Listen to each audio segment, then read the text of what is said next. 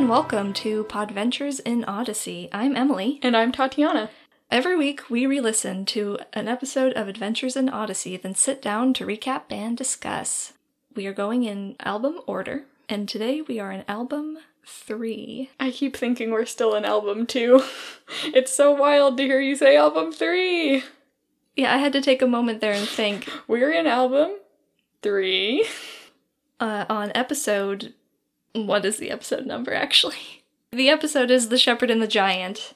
It's the 4th one. It's the 4th one that we're doing. It's the 4th one in the album according to, the current... According to Odyssey Clubhouse. Yeah, according to the Clubhouse. The application. The online version of the albums. So The Shepherd and the Giant is a biblical history episode. Mm-hmm. Proto-Imagination Station, yeah, also. more explicitly so. Because the last time we had a history episode, I think, was The Day Independence Came, right?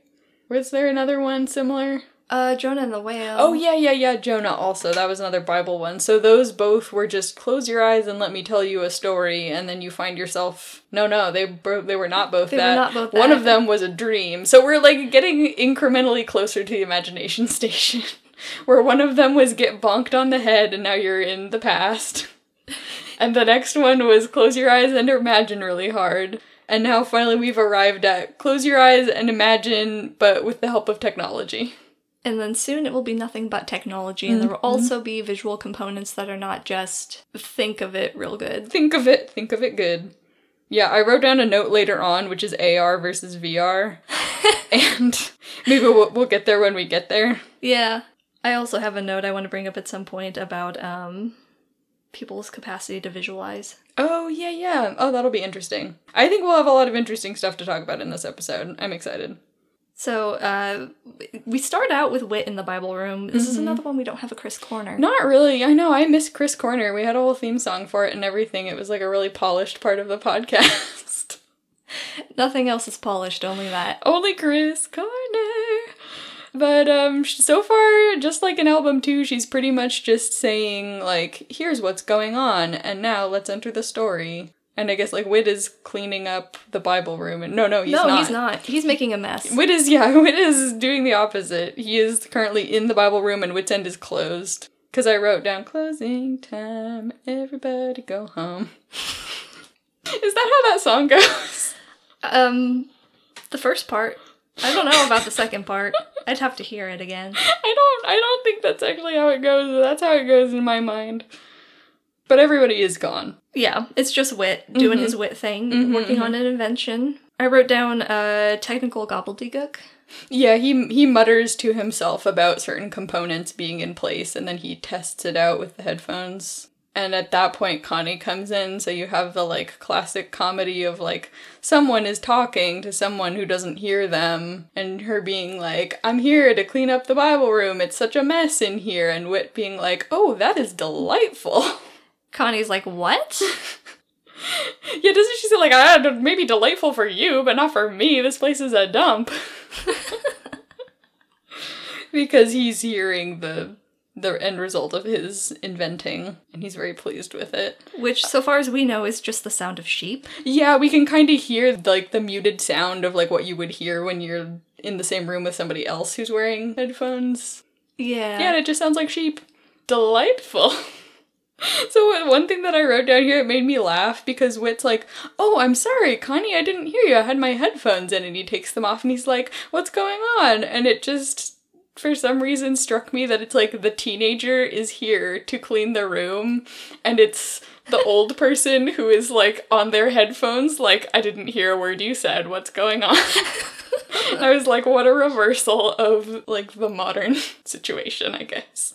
Modern expectations subverted. I think that's kind of a thing I love about Odyssey in general, is there's a lot of these role reversals. Just scattered throughout. Yeah, because the show is not trying to... I don't know, it's not that they don't use tropes, but it's they're writing real people, and real life doesn't always fit the expectations, and so it feels very natural. So I guess Wit wants to show Connie his invention. Is that what's going on? I think what happens is that she wants to clean the room and the invention is what's scattered all around making the mess, and so it, like, naturally comes up in conversation that he's like, I'm just about done with this exciting thing. And I think she says something like, whoever said inventing was a clean profession or something, or does Wit say that? Like, nobody ever said inventing was a clean profession. I don't know. I ought to take notes on my computer because I can't write fast enough, so I'm missing entire chunks of this episode. So much was flying by us. But basically, he explains it to Connie as, like, what we would now think of as an augmented reality experience. Yeah, it's like you listen to this stuff on the headphones while a story is being told to you, and it, like, gives you an experience of place. It's called the Environmental Enhancer, which really sounds to me like just sound effects and music. I think that's all it is. I think he's mostly just mixing tracks. I don't know if it really counts as an invention. You know what I mean? Sounds like he's just, like, mixing a track for him to tell a story over. Yeah, and this also made me wonder, does he have to be present to tell the story, or is the recording telling the story too? Because right now what we're talking about is the invention of Adventures in Odyssey. You know, just people telling a story with music and sound effects. Yeah. I mean, it was real to me as a kid, so clearly it works. But, I mean, as the rest of the episode plays out, it's, like, a little bit more extreme than your average experience, so who knows what else is involved. Seems like just headphones. It really does seem like just headphones, but everything kind of has this sort of, like, I don't know, magical quality in Wits End. Yeah, that's true. It's the magic of Wits End. It's the magic of imagination. Station. I was waiting for it. I don't really have anything to say about AR versus VR. It just, like, it popped out to me as being like, oh, we have a word for what this is now. Whereas I don't know if they did back in the 80s or if it was, like, as widely known a term. But, like, augmented reality is something, like, that adds certain elements, like, sensory elements, like either vision or sound or touch or something. Or smell. Yeah, or smell, like something like that to the experience of a place. Disneyland is full of this kind of stuff. Oh, yeah. Like, lots of theme parks will have augmented reality where it's like there is some element for the senses that is being manipulated, and it, like, you know, in a fun way. Kind of like they have, if you've noticed when you walk into different parts of Disneyland, different parts of the park smell different. It's because they are deliberately pumping out this sort of, like, essence. Yeah, like for just a subconscious sort of experience. So that's augmented reality, and then you've got virtual reality, which is more like what the Imagination Station is eventually, which is a, like, fully immersed experience. And there are all kinds of, like, commercial devices for that now. Is this interesting at all? Audience, please. Listen to us talk about virtual reality and have actually nothing to say about it. I think virtual reality gets a bad rap. Oh, you think so? Yeah. How so? Maybe more so in the 90s than now, but there was a lot of fear over, like, people will just spend all their time in this virtual place and never want to interact with real life again. Yeah, that is true. And that's, like, a popular sort of, there's, like, a number of science fiction stories about variations on that possible future of it being, like, yeah, it's almost always dystopian. But I feel like we're very far away from virtual reality being good enough to actually replace reality. Although that does bring up the point that there are online, like, multiplayer video games. I'm thinking of things like Second Life. Or things, like, there are games that people can, like, I mean, you can spend real money on a virtual character and it's not VR, like, you yourself are not plugged into this Matrix style, but, like, you can emotionally invest in these alternate realities, digital realities. And some people very much are, and it's more important to them than real life. But that's not, like, an epidemic. No. But then you do get Adventures in Odyssey episodes addressing these very things. Yeah, later on. Much later. Much later, and not very many of them. I can only think of 2. Right, so, yeah, the Imagination Station is not really meant to be... It's not really meant to serve that kind of function in Adventures in Odyssey. It's mostly supposed to be for fun. And it is very fun. I can't wait until we have it. Me too. Okay, so, onward. Onward. I guess this is the point where Whit lets slip that this is for Bible stories specifically, and Connie's immediate reaction is, oh, more Bible stuff, huh? Yeah, she's like, meh. And I think Whit is like, what does he say in response to that? Well, he wants to know, like, why does she not think that it would be interesting, and she thinks that there are other stories that could be more exciting than Bible stories. That's right, yeah, she's like, oh, there are way better things you could do than the Bible. And Whit is like, bet? Yeah, bet me? Yeah, so he gets Connie to listen to it, which is like, fair is fair, and she agrees to try it out, kind of reluctantly. I think she's like, well, I gotta go clean up the room, and he's like, well, are you afraid that you'll like it? And she's like, So she listens to it. Yeah, he razzes her. Yeah. They have a fun dynamic. They do. It's really great. It was funny to me when she puts on the headphones. The sound of the sheep is incredibly loud and scares her. Just a minute. Let me flip this switch. I'm sorry, just a little volume problem. There, I have it now. Put the headphones back on. What? Her poor eardrums! Protect your ears. As somebody who has done this to myself so many times over the last several years, just not realizing that I had the volume up too high or like having it tuned to different devices and, oh my gosh, scare myself to death. Yeah. So I felt for Connie this time listening to it. It's so terrifying. And here's the question, though. Does that mean Whit was listening to it at this awfully loud volume? I know, that didn't occur to me, but I feel like he must have bumped the volume or something in between the time when he was listening and being like, this is delightful.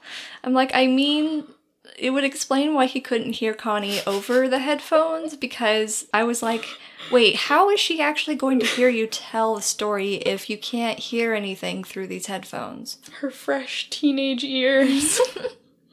Maybe Whit just has, maybe Whit is just hard of hearing. Yeah, and we never knew until this episode. Well, yeah, I have a feeling it maybe got bumped or something, I don't know. The story, though. Oh yeah, the story. You may have guessed from the title. Right. We're in a story called The Shepherd and the Giant. Does Whit frame it for her at all, or does he just kind of be like, look around you and see where you are? I think he does frame it a little bit of like describing where she's at and that there are sheep in the field, and then she notices David standing on a distant hill, and I'm like, how do you see him? Yeah, it's interesting. That's all the interesting thing about this episode is that it is very, like, imagination driven, in like, from Connie's perspective. It must be like a kind of hypnosis or something. I don't know. Yeah, because otherwise I don't know how is she seeing anything? I mean, when somebody tells you a story and you close your eyes and really immerse yourself, I think your mind kind of fills in details, and if somebody is like, you look and you see a shepherd, like when they tell you to look, your mind will kind of fill in the blanks with details. Somehow, I guess Connie's mind put David like on a hill nearby and she goes over to him. I don't know. Yeah, this actually was interesting to me when I listened to this episode as a really little kid also. And I kind of just accepted it, but it always was like kind of stand out to me.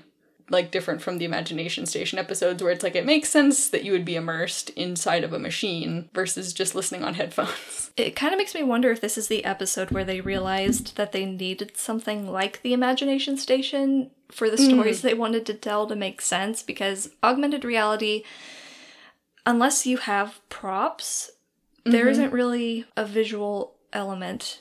Unless it's Pokemon Go. That's augmented reality. It has a visual element. It's a prop. The phone is the prop. Oh, I see what you're saying. Yeah, the phone is the prop. But so far as I can tell, there wasn't like a scene, like a diorama set up in the Bible room of the pasture with the sheep. I don't know. This is the point where I was thinking about some people don't have the capacity to visualize. Right. That's a really interesting thing to me.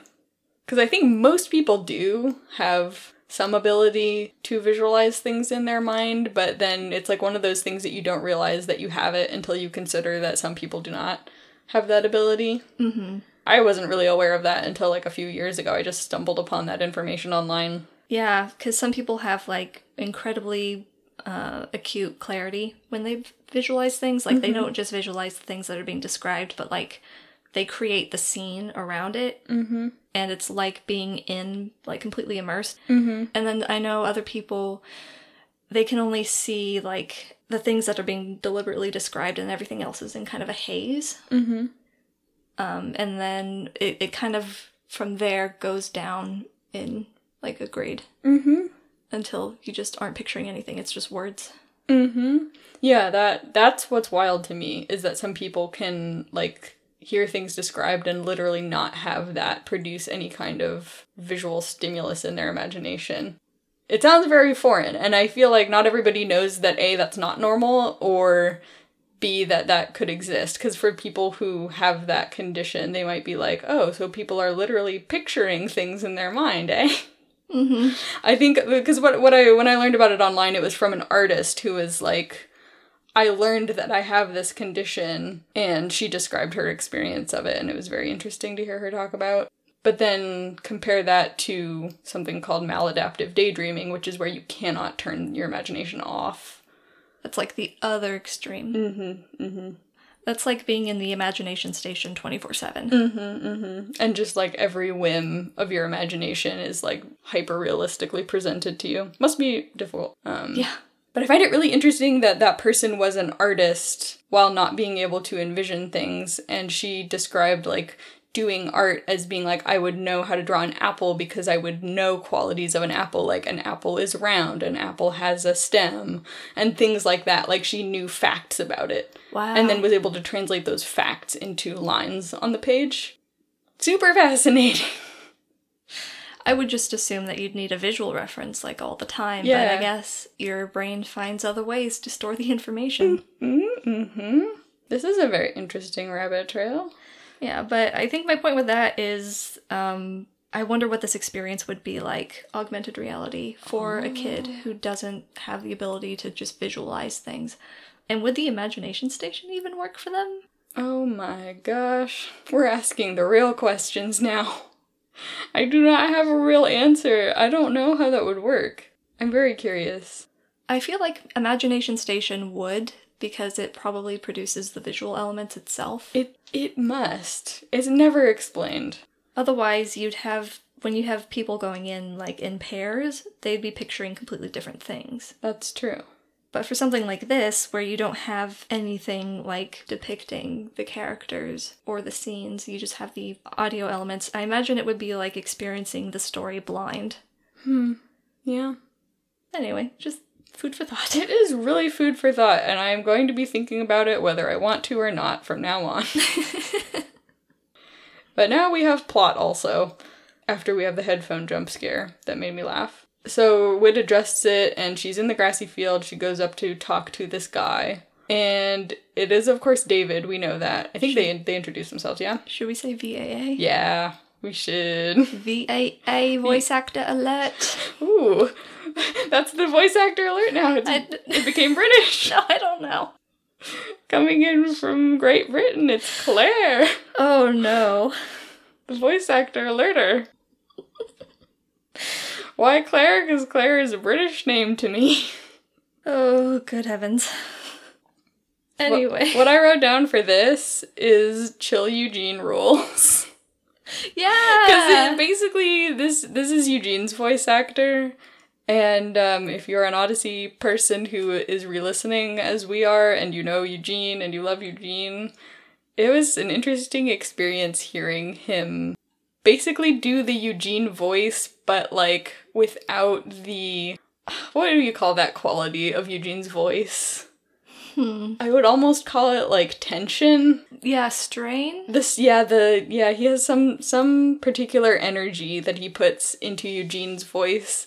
And when this actor is doing David in this episode, it's basically that same voice, but just really chill. And it was really fun to listen to. Isn't it just Will Ryan's normal speaking voice? I think it might very well have been his normal speaking voice. Because I know it's very similar to the Eugene voice. Mm-hmm. I haven't listened to an interview with him in a while, though, so yeah, we'll have to compare. Mm-hmm. Yeah, Connie finds Eugene. Oh my god. I know, this is just like in the other episode where I wrote down the name Donna and then I called Leslie Donna for the rest of the time. I keep looking at the words Chill Eugene, and it's just going to be the story of Chill Eugene and Goliath. Episode title? Maybe so. Oh my gosh. Connie finds David because she hears the harp.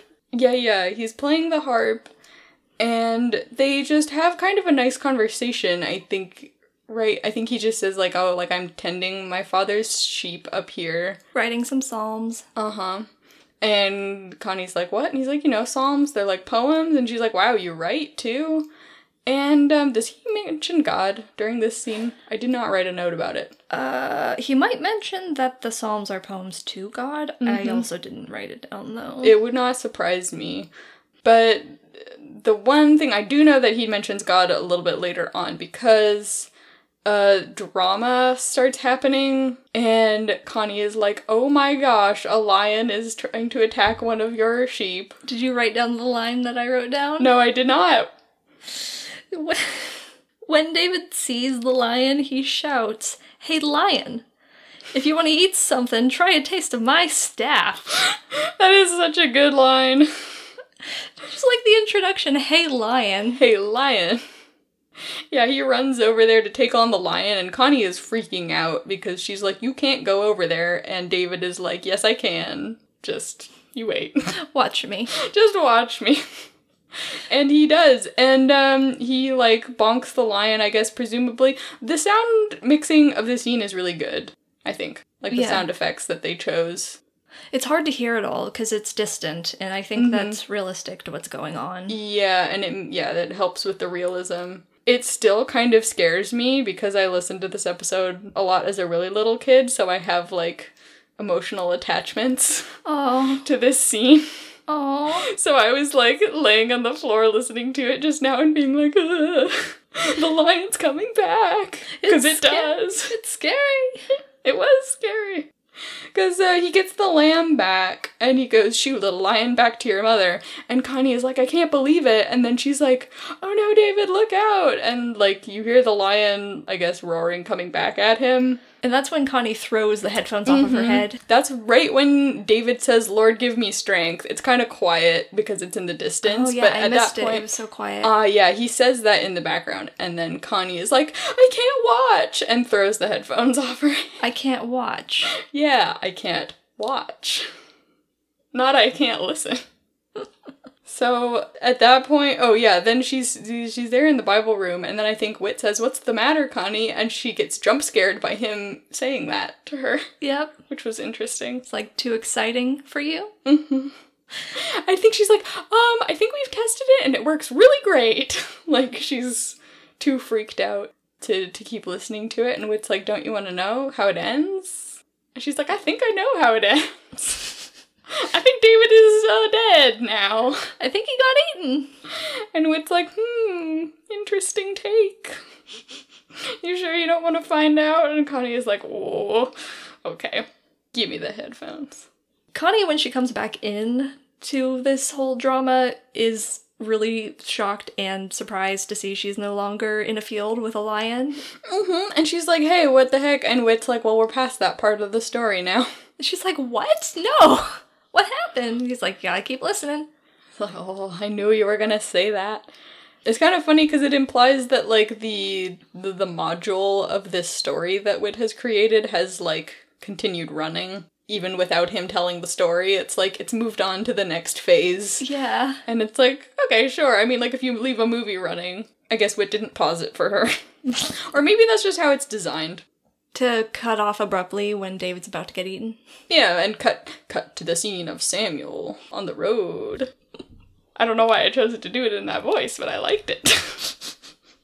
As a kid, I thought that he was just a funny character because he is doing a funny voice, and it is not until listening as an adult that I am like, I don't know how I feel about the stereotypical Jewish accents in these, like... historical, biblical episodes? Yeah, basically. I do not know how to feel about it. It's an interesting choice. And I don't know what you even call that voice, other than, like, it's like an East Coast kind of American accent. I don't know my specific accents well enough to say exactly what the actor is doing as Samuel, but it's, like, a very sort of, like, put-upon, silly accent that I now realize is, like, a Jewish stereotype. Yeah. It's hard. What accents are safe accents? None.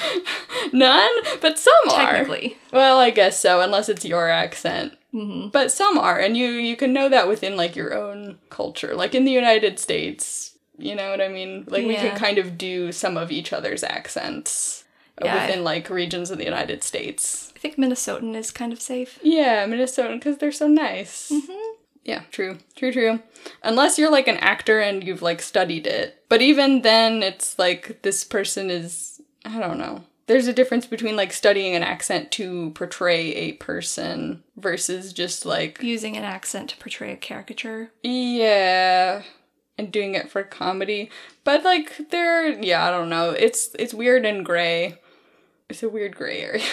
So, I mean, and that's the thing is, when you do this in kids' media, kids learn to associate that with just being funny or being enjoyable or whatever, and now we have a nostalgia attached to it, and then that makes it complicated when we become adults. I know that happens for, like, plenty of other things, kind of like certain things at Disneyland that are, like, a little bit weird and a little bit outdated, but there's a lot of nostalgia attached to them, and then Disney changes it, and everyone is like, you can't change the thing from my childhood. Don't get rid of the tiki room.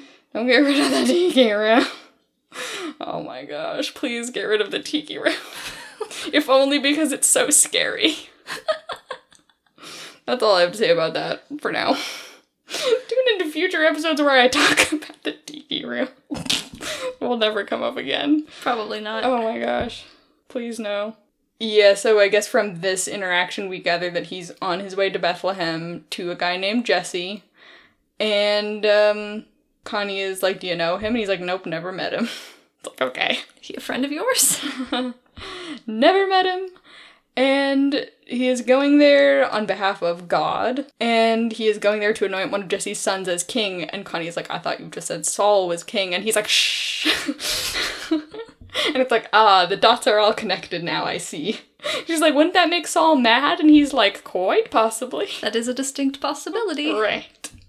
You know what I wrote down in the very next scene that Samuel sounds like? He sounds like Bartok from Anastasia. That's what it is! He sounds exactly I knew there like was Bartok something. from Anastasia. I knew there was something it reminded me of. Oh my gosh. Oh. That's it. Yeah, it occurred to me during... Oh gosh, okay, anyway, we've talked enough about his voice. So Connie follows him to Jesse's house. No, does she? There's like a little bit of a cut. It's implied that she catches up to him at Jesse's house. That's a thing about these early pre-Imagination Station things is that, the way that time passes and the way that scenes change is a little bit different. And actually, I think the very first Imagination Station episode does a similar thing. Yeah. Where the character is not always in a time and place within the story. They jump scenes the way that we, the listener, would. So Samuel goes and he, tests each of the sons. Mm-hmm. And this is in narration from Wit. Yeah. And, Jesse also has, a country accent of some kind. Yeah. He's, something from America. I could not pinpoint it other than to say that it's something that you would associate with being like a country farmer. Yeah, somewhere in the voice. Midwest, maybe. That's a huge area of the country. So, and I was like, oh my gosh, what is happening with the accents in this episode? Samuel has already looked at all of the sons, and that's the point where Connie jump scares him, and she hasn't been present for the interviewing. Right? Because yeah, she hasn't. She's doesn't like, know. She's like, what's going on? And he, like, explains to her basically what he did, looking at all of them, and the Lord turning each of them down. And Connie is like, what? But they're all so big and tall and strong and handsome.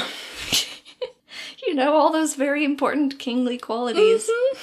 I think she's, like, quoting what is said about them in scripture, that they're good looking or something. She is. So... they're sending for the youngest son, and Connie, I think, has talked to Samuel about David. She's like, I have this friend named David, and I'm looking for him. He was about to get attacked by a lion last time I saw him. So Samuel is, like, supposed to be on the lookout, and he's like, oh, thank you for reminding me. Hey, Jesse? There's this guy, he's about yay tall. Okay, that phrase, this was my first encounter with the phrase yay high. And, like, when I was little, I did not know what that meant. And when I listened to it, I was like, Jesse, how do you know how tall David is? That was my question, too. I guess Connie must have told him. Yeah, she must have indicated with her hand, I guess. As tall as a yay? As tall as one yay? 1 yay or 2 yay? Just about yay high. And as he is describing David, I think he goes by, like, he goes by the name of... And then David comes in and says, Father. And Connie says, David. And Samuel says, Father David. I don't know why this is a comedy beat, but it is. And then Connie is super surprised and like, oh my gosh, David, you're alive. And he's like, yeah, God gave me the strength to take care of the lion. And meanwhile, Samuel's like, he's the one. Mm-hmm. Yeah, just, with no context, is like, he is the one. And Connie is like, oh my gosh, are you serious? David, the one what? Like, he is definitely the one. You know, they keep the going one on and on about it, about him being the one. It's like, well, the Lord told me. He is the one. He is? The one what? How do you know? God has spoken to me. The one what? Really? Yes, he told me, rise and anoint him. He is the one. The one what? The Lord God has chosen you to be the new king of Israel. He has? Yes. I was like, it's a very Eugene moment. When he says the one what, like the final time, it's totally Eugene voice, and that's what leads me to believe that this is just chill Eugene, because when he gets stressed, he sounds like Eugene. We figured it out. That's the thing that makes Eugene's voice sound like Eugene. It's the stress. Eugene is just under constant stress. It's the stress of being Eugene, I think. That checks out. That poor boy. Oh, I love him so much. I'm so ready for him to be here. We're very close. Oh, we're so close. David pretty much accepts it, right? Yeah. Yeah. Oh, yeah. Just to explain to you real briefly. The Lord's anointed one. And the one to succeed Saul, and he anoints David right there. Yep. And that's our mid-episode break, yeah? Yeah, it is. Ba ba ba ba. Ba ba ba. Neither of those were the sounds that happened. No. But Chris does tell us that we're coming right on back after this. And I guess we come back... Do we come back to the encampment? Yes, we come back to the encampment. And Whit is, like, here with Connie, which is a detail I never pictured as a kid, but I was forced to picture it. I wasn't picturing it up until that point. Right. Because so far Whit's sort of been the disembodied narrator. And I mean, I guess it is implied because he doesn't take part in any of the conversations throughout the rest of the episode, but now it's as if he and Connie are together in the valley. And I guess Whit, at this point, just kind of lays out what is in the valley. He explains that the Philistine is camped on one side, the army of Israel on the other side, and that David is coming there to deliver... Is he there to deliver or receive a message from his brothers, No, actually? I think he's there to, like, give them food and stuff, right? I know that Jesse was worried because he hadn't heard from them and they'd been gone a long time. Yeah, it was probably just to make contact, I suppose. I don't know which one it was. Connie also, while she's talking to Whit, is excited and points out to him that David was different after the anointing. Oh, yeah. Which was kind of a cool detail. It's kind of that brief, but Wit says, like, well, like, that's what happens when God comes into your life in that way. God changes the course of your life. And I guess Connie saw that when she saw David be anointed. It's the Holy Spirit. It's pretty exciting. It's cool. It's kind of interesting to me that she pictured this in this storytelling. It's part of the magic of the invention. No, it's just a cool storytelling element. And it's like a step on Connie's journey.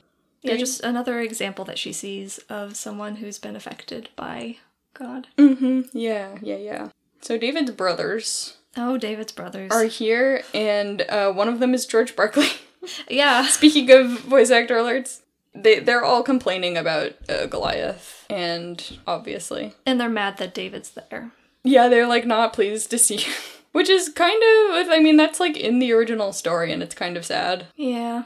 Connie, I think, says so much for brotherly love. Oh, that's sad, too. But yeah, David is just there, you know, trying to be a good brother, and his brothers are just like, you again. And they describe this scene, like, they just kind of, like, tell you, like, what's going on in this battle in this valley. And it's like, the Philistines every day are sending out this guy, and he's their champion, and it makes all the Israelites afraid. And Connie is like, I don't see a guy, I just see a big bronze statue. Which is cool. And at that moment, the statue, which is Goliath, starts cackling. Moves, and Connie screams. It's so good. I loved Goliath's voice. I wrote down Dread Pirate Roberts. Yeah, it's like the Dread Pirate Roberts at the bridge. end of Princess Bride, right? Yeah. But he does such a good job. And as I was listening to Goliath taunting Israel partway through, I was like, oh my gosh, it's Tom. Because it's Tom Riley. VAA! Now that's a VAA. 3! Although, I mean, we do say it's not a VAA if it's an established character, right? Oh, yeah. I mean, what do we call that when it's like a, hey, look, this character is voicing somebody else? It's like an inverse VAA. An AAV. Actor alert voice! AV, alternate voice? Alternate voice. It's just an AV. I did not pick up on that, so good on him for doing such a different voice. This is the first time out of all the millions of times I've heard this episode, this is the first time that I've noticed that it was him. And I was not even sure until I looked it up online, and I was like, wow. Yeah, so he puts down the gauntlet, and there was a point in the speech where I was like, oh no, David is gonna go. Despite knowing how it goes, there's like a moment where you're like, oh no, David has gotten riled. Yeah, David is not pleased to hear this. All of the taunting of Israel that is happening. Yeah, well, he's fine until Goliath mocks Israel's god, specifically. Mm-hmm. Makes sense. Mm-hmm. And that's when David does the fight me. Yeah, he hops up on a rock and is like, who does this guy think he is? And everybody is like, David, please. And he's like, will nobody fight him? Like, literally none of you? Okay, like, I'll do it if nobody else will. It's like, who is he to defy the armies of the living God? Which I started keeping a tally of how many times he said that. What, defy the armies of the living God? Yeah. Cool. How many times did he say it? At least 5. That's more than I expected. But soon enough, somebody arrives after everybody is trying to be like, David, please, David, stop. Including Connie. And somebody comes, though, and is like, hey, the king wants to see you. So off David goes to talk to Saul. Connie comes with him. And she's still trying to talk him out of it. And what I wrote down about that is that some dude is like, his coat weighs at least 125 pounds. And then as the conversation goes on, and she's like, did you hear the guy? That coat is heavier than you are. Connie. She's like, you can't face Goliath. His coat is heavier than you are. Brave of you to assume, Connie. David is a little guy. He's as little as we are. But maybe he's dense. He's small, but maybe he's dense. I mean, Connie is thinking he's dense at this point, right? How thick can you get? How thick can you be? Saul is also voiced by Walker Edmiston, who does Tom Riley. I thought so. And that Samuel, one... and Goliath. Yeah. He's just everyone. He's everyone, he's everywhere, and he's incredibly good. And how does this scene basically play out? He's just like, you know, if you do it, we'll exempt your family from taxes, and, good luck. Here's my armor. I think that's at Connie's suggestion. She's like, at least put something on. Yeah. And Saul's like, yeah, good idea. I just picture this scene of her trying to wrangle him into armor, like trying to put a cat into a tub.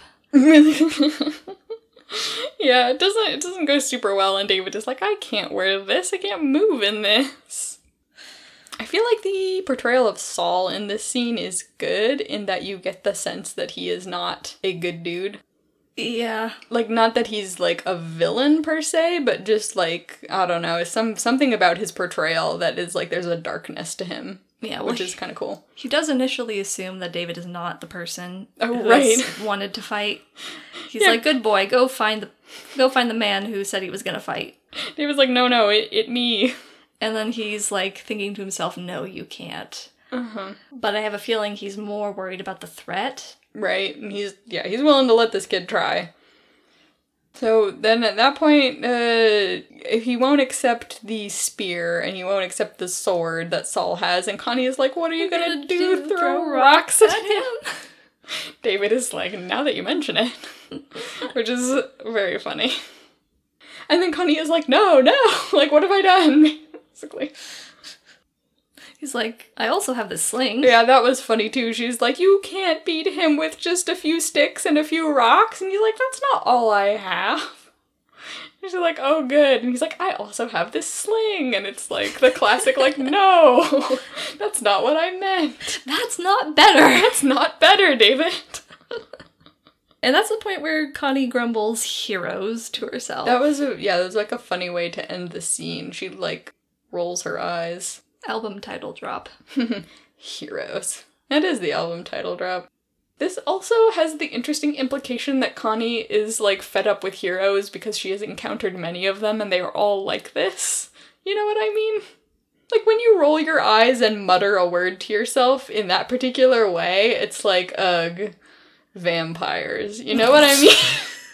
Are you saying someone has a long history with vampires? I'm just saying, if I met one vampire and then talked to them and then I was just like, ugh, vampires, you would probably assume I had a lot of history and experience with vampires, and I don't know why I picked something that isn't real. Because it's maybe not a good example. But I couldn't think of anything. Like, literally nothing came to mind except vampires. I just couldn't think of something to be annoyed with, you know what I mean? Sure, being annoyed with vampires is very legitimate. What's a better example? I I was gonna pick a profession, but then I was like, I don't want to disparage anybody. know, my first thought was actors, but... Yeah, well, maybe we can, because we both have acted before. We've been actors. So we can razz our people. Oh, improv comedians. Ugh, Doesn't quite roll off the tongue. Podcasters. Ugh. We found it. We found it. So in my example earlier, just imagine I said podcasters instead of vampires, and you see what I mean? It's like I have experience with podcasters. And that's why I'm fed up with them. So when David is off to do his hero thing and Connie is like, heroes, it's like, what's your beef with heroes, Connie? Like, who else have you known who's been a hero? I guess Wit sometimes. I guess so. I mean, oh man. Maybe some kids. This now I could very much imagine Connie saying, like, many albums from now. Yes. About all, like, a number of people who have thrown themselves into danger. Oh my gosh, so many people are going to do that throughout the rest of Odyssey. It's very funny to think about. This is a premature sentiment for something which she will deal with on many an occasion. Yeah, definitely. Okay, so plot though. Plot though. David goes out to face off against Goliath. And we know this scene. We love this scene. It's the scene where Goliath taunts him a bunch and David comes back with a really great speech. And this episode gives it such a good score. I really liked it. It's like, I don't know, did you like the scoring underneath this scene, or did you think it was cheesy? I thought it was a little cheesy, but I mean, in a good Odyssey way. Yeah. I think I have emotional attachment to it because of how early in childhood I listened to it. So it's like all of the emotional swell of the music is very effective on me. You come against me with sword and spear and javelin, but I come against you in the name of the Lord Almighty. This day the Lord will hand you over to me, and I'll strike you down.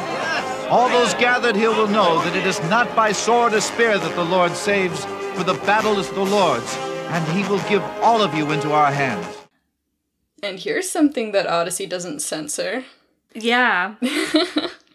Because they tell you how Goliath dies. David runs at him and shoots him with the sling. The stone sinks into his forehead. He falls over, and then David runs up and cuts his head off with his own sword. Yep. And Connie has the exact reaction you would expect, which is she starts to feel sick. Mm-hmm. She cheers, and then she's like, oh gosh.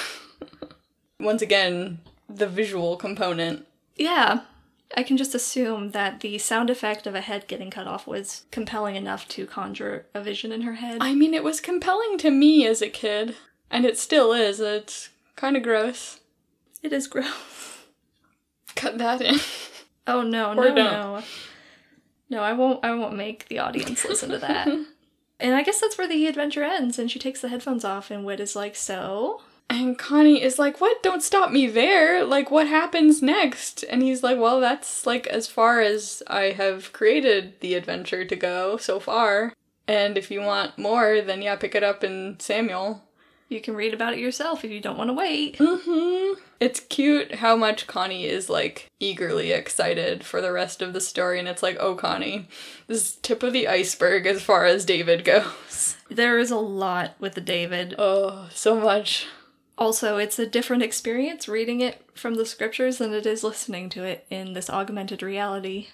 What I wouldn't give for, like, a really, really well-made David series. Like a TV series.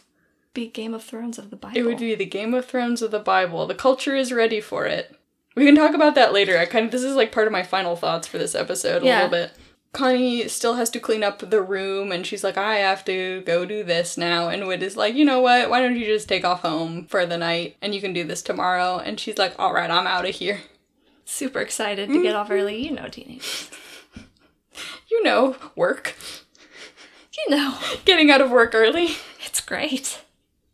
She stops on her way out, though, and says, like, a very significant part of the episode. And I think she says something to the effect of, like, hey, Whit, like, thanks for having me listen to that experience. It kind of makes me see this room in a different way.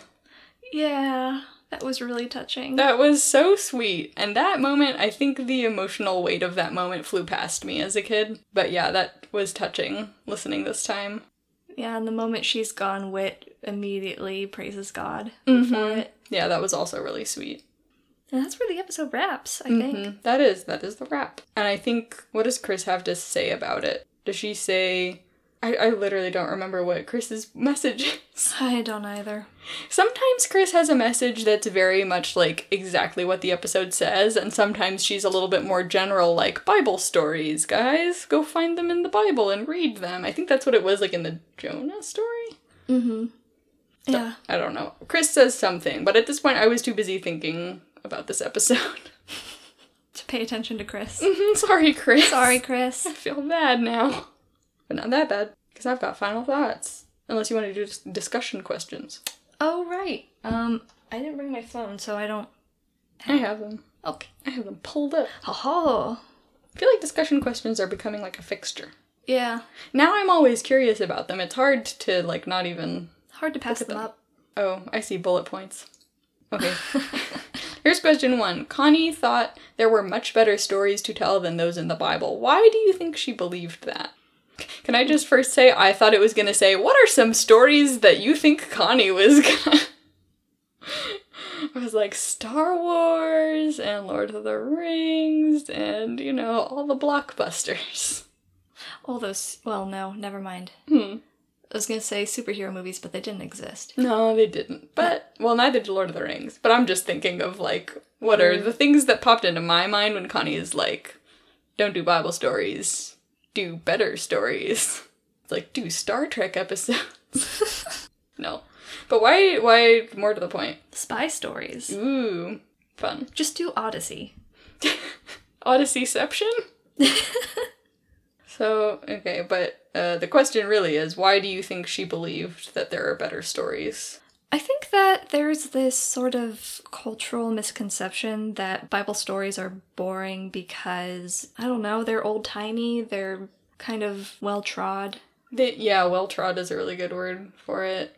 They're also, in Sunday school, kidded down. Yeah. So the notion that they're kiddish. Also kind of the notion that they're inscrutable because, I mean, they do come from a culture other than our own, and an ancient culture at that. It does take a lot of work to fully understand a lot of what's going on in the scriptures, which I think can be a major roadblock for a lot of people, which is why we have translations that are putting it into more common vernacular that people would be familiar with. Makes it a little bit easier to digest.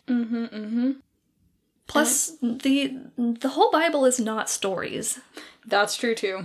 There is, like, an entire chapter that is just descriptions of how to build a tabernacle. Yeah, let's have that Imagination Station adventure.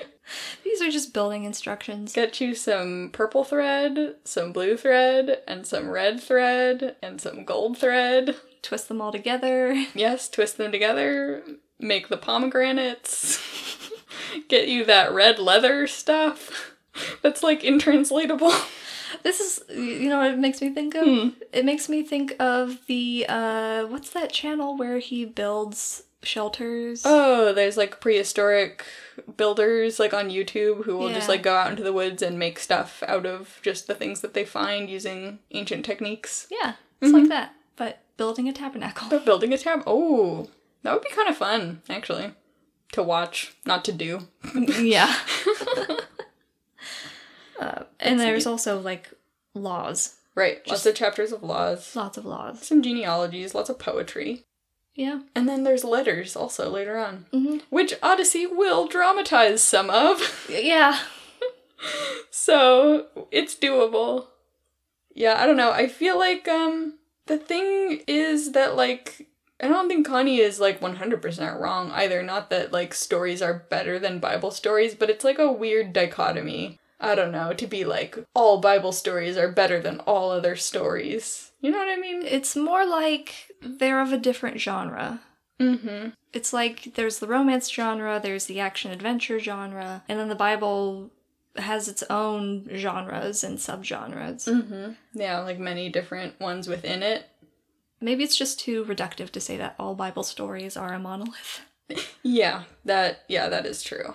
And then there's something to be said, which is kind of like tapping into like what my overarching thoughts were about this episode, but just that like it is easier and more enjoyable to consume media like from one's own culture, you know? Yeah. And it might be more enjoyable because it is easier, because there's like less work that you have to do to be like, well, not just to understand it, but to have the emotional connection and the emotional beats. Because there are things like, I mean, like in Western music and film score, like being raised in Western culture, we know what we're supposed to feel when we hear a minor chord. And you don't have to do any mental gymnastics. You just feel sad, you know? So I feel like there is something about that is going on here also, in terms of you have to do more work on the front end in order to feel the effects of biblical narrative. In a lot of cases. Like, you have to do a lot of front-end education.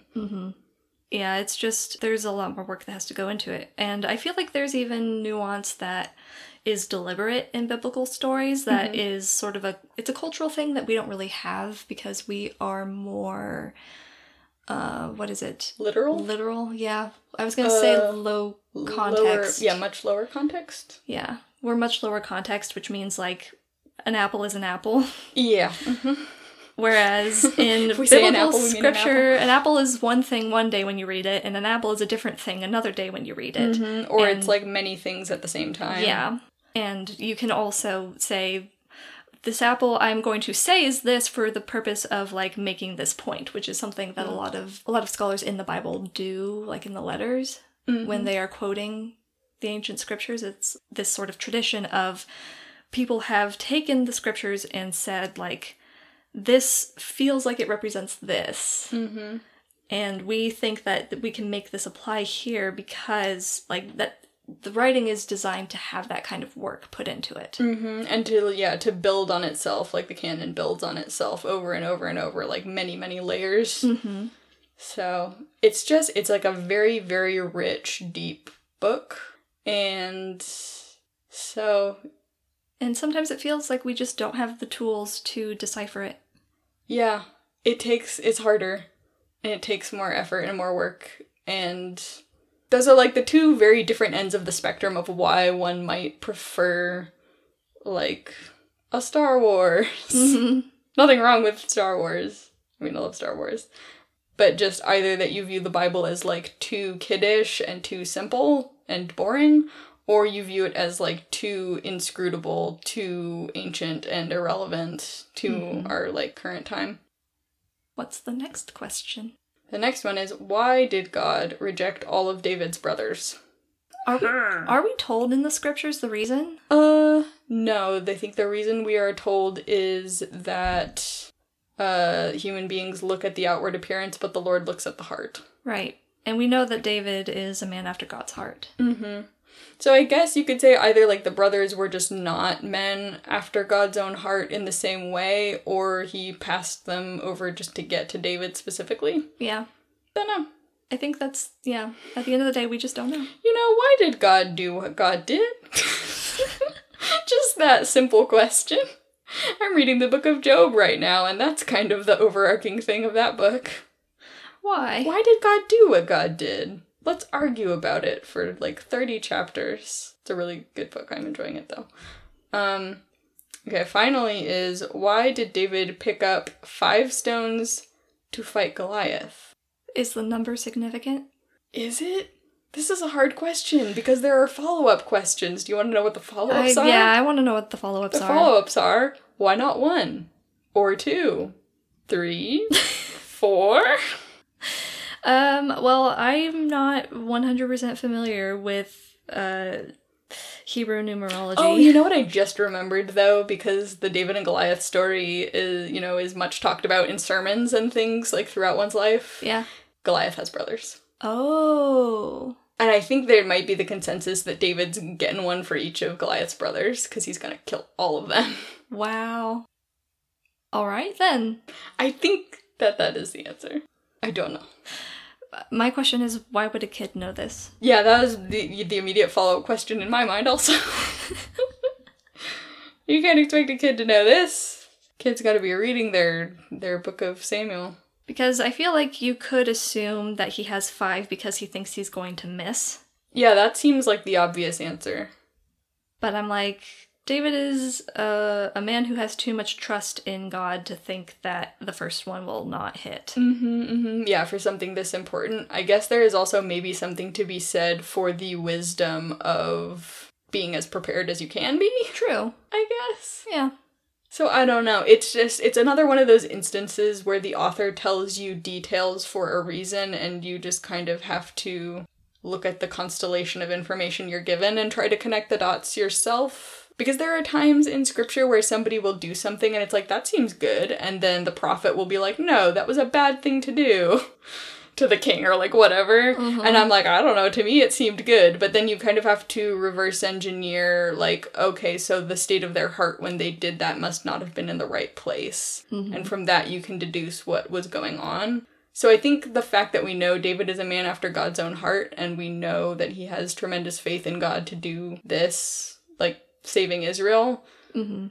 I think the notion that he didn't have faith is like, that doesn't fit the data. No, it doesn't. So, anywho. So you cannot assume that, audience. Do not. Or cannot. But it is like, I mean, like as an honest reading of the text, it seems like the obvious answer would be, right? Mm-hmm. That is that for discussion questions.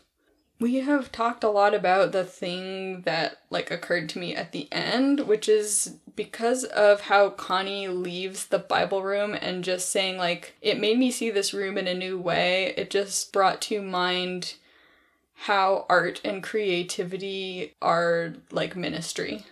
Like, storytelling and art and music, like Christian art and creativity and like all of that thing as being like evangelism, ministry, and telling of the gospel, even if it's not like, let me give you a bullet point of Jesus Christ died for your sins kind of thing, but like, yeah, I don't know. Do you know what I'm kind of saying? Yeah, I think I Yeah. I think we may have already discussed the importance of making good art that is designed to minister to people. Maybe? But Have we? I'm not sure if that was just a discussion we had separate from the podcast. Maybe, I know, because we are always talking about Odyssey. And how Odyssey is, like, a really great example of good art that was designed to minister to people. Mm-hmm. And it just, I don't know, want more of it. More. And also, like, I mean, this episode and Odyssey is also, like, it's very explicitly Christian.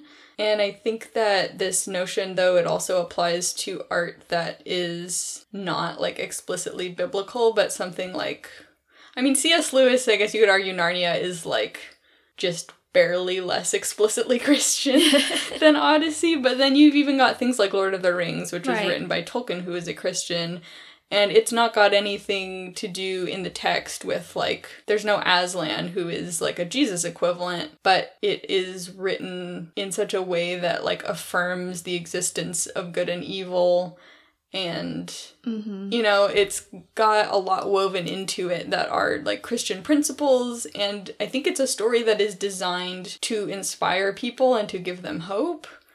And I think that that's, like, a lot of what, like, I mean, the storytelling that attracts me, things like Star Wars and Lord of the Rings and, like, these high fantasy or, like, high drama, big epic stories, is just, like, they broadly affirm really good things to affirm, which is that good will triumph over evil. Yeah. I feel like it's almost disappointing to me how few stories are designed like that these days, because people think that it's an old, outdated concept that good triumphs over evil. And so a lot of modern storytelling, like, for the sake of being quote-unquote realistic, has a lot of stories that end where there isn't a clear victory of good over evil, or even good doesn't win in any regard. Or there isn't any good in the story to defeat the evil. Everything is just whatever it is. Yeah, and I wonder if those stories resonate the same, because I feel like as much as one can roll one's eyes at, like, the good guy always winning, I think there's a reason the good guy always wins. And I don't think that that reason is because we like to feel good. You know, like, as much as we do like to feel good, I feel like it affirms a truth that we sort of subconsciously know, that good does triumph over evil. Yeah, and I agree, and I think that that's why that resonates with people, even if they don't know anything about the Bible or believe in God. I think there are reasons why certain narratives resonate with us, and I think it's because they reflect the true narrative of history and reality. And I reject the idea that it's a naive position to believe that we are trending towards good things, towards God's kingdom, I guess. In line with something you said earlier also about translation, it made me think also, like, that, you know, when we read the Bible, we are not reading the words that were written by the original authors, we are reading translations of that, and then I think telling stories and adapting the Bible the way that Odyssey is doing, it's like an extension of that. Not to say that Odyssey is scripture. But you know what I mean? Like, these things, like translating the Bible into many different forms, including, like, dramatic adaptations, I think it's doing a similar work. And clearly it does something similar in Connie's life. And I think things like Adventures in Odyssey and, like, many other really good works of creative fiction or, like, learning materials, those kinds of things. I'm thinking of the Bible Project. Always plugging. Always. Like, those tools are, you know, they're translating scripture into forms that people... It makes the Bible more accessible, I think. That's what I was going to say, yeah. Creates new avenues through which people can reach scripture. Right. Because Connie says at the end, she's like, maybe I will check out that book of Samuel, you know? She does it in that very teenage, like, oh, maybe I'll check it out kind of thing. Like, maybe I'll do it. Maybe. Not She's committing. definitely gonna do it, though. That is the end of my final thoughts. Our next episode is called A Single Vote. We hope that you join us for that podventure. If you have any final thoughts about anything we've talked about today, please send us an email at podventuresinodyssey@gmail.com. And as always, thank you for joining us on today's Podventure in Odyssey. Catch you later, cat's paws. Bye!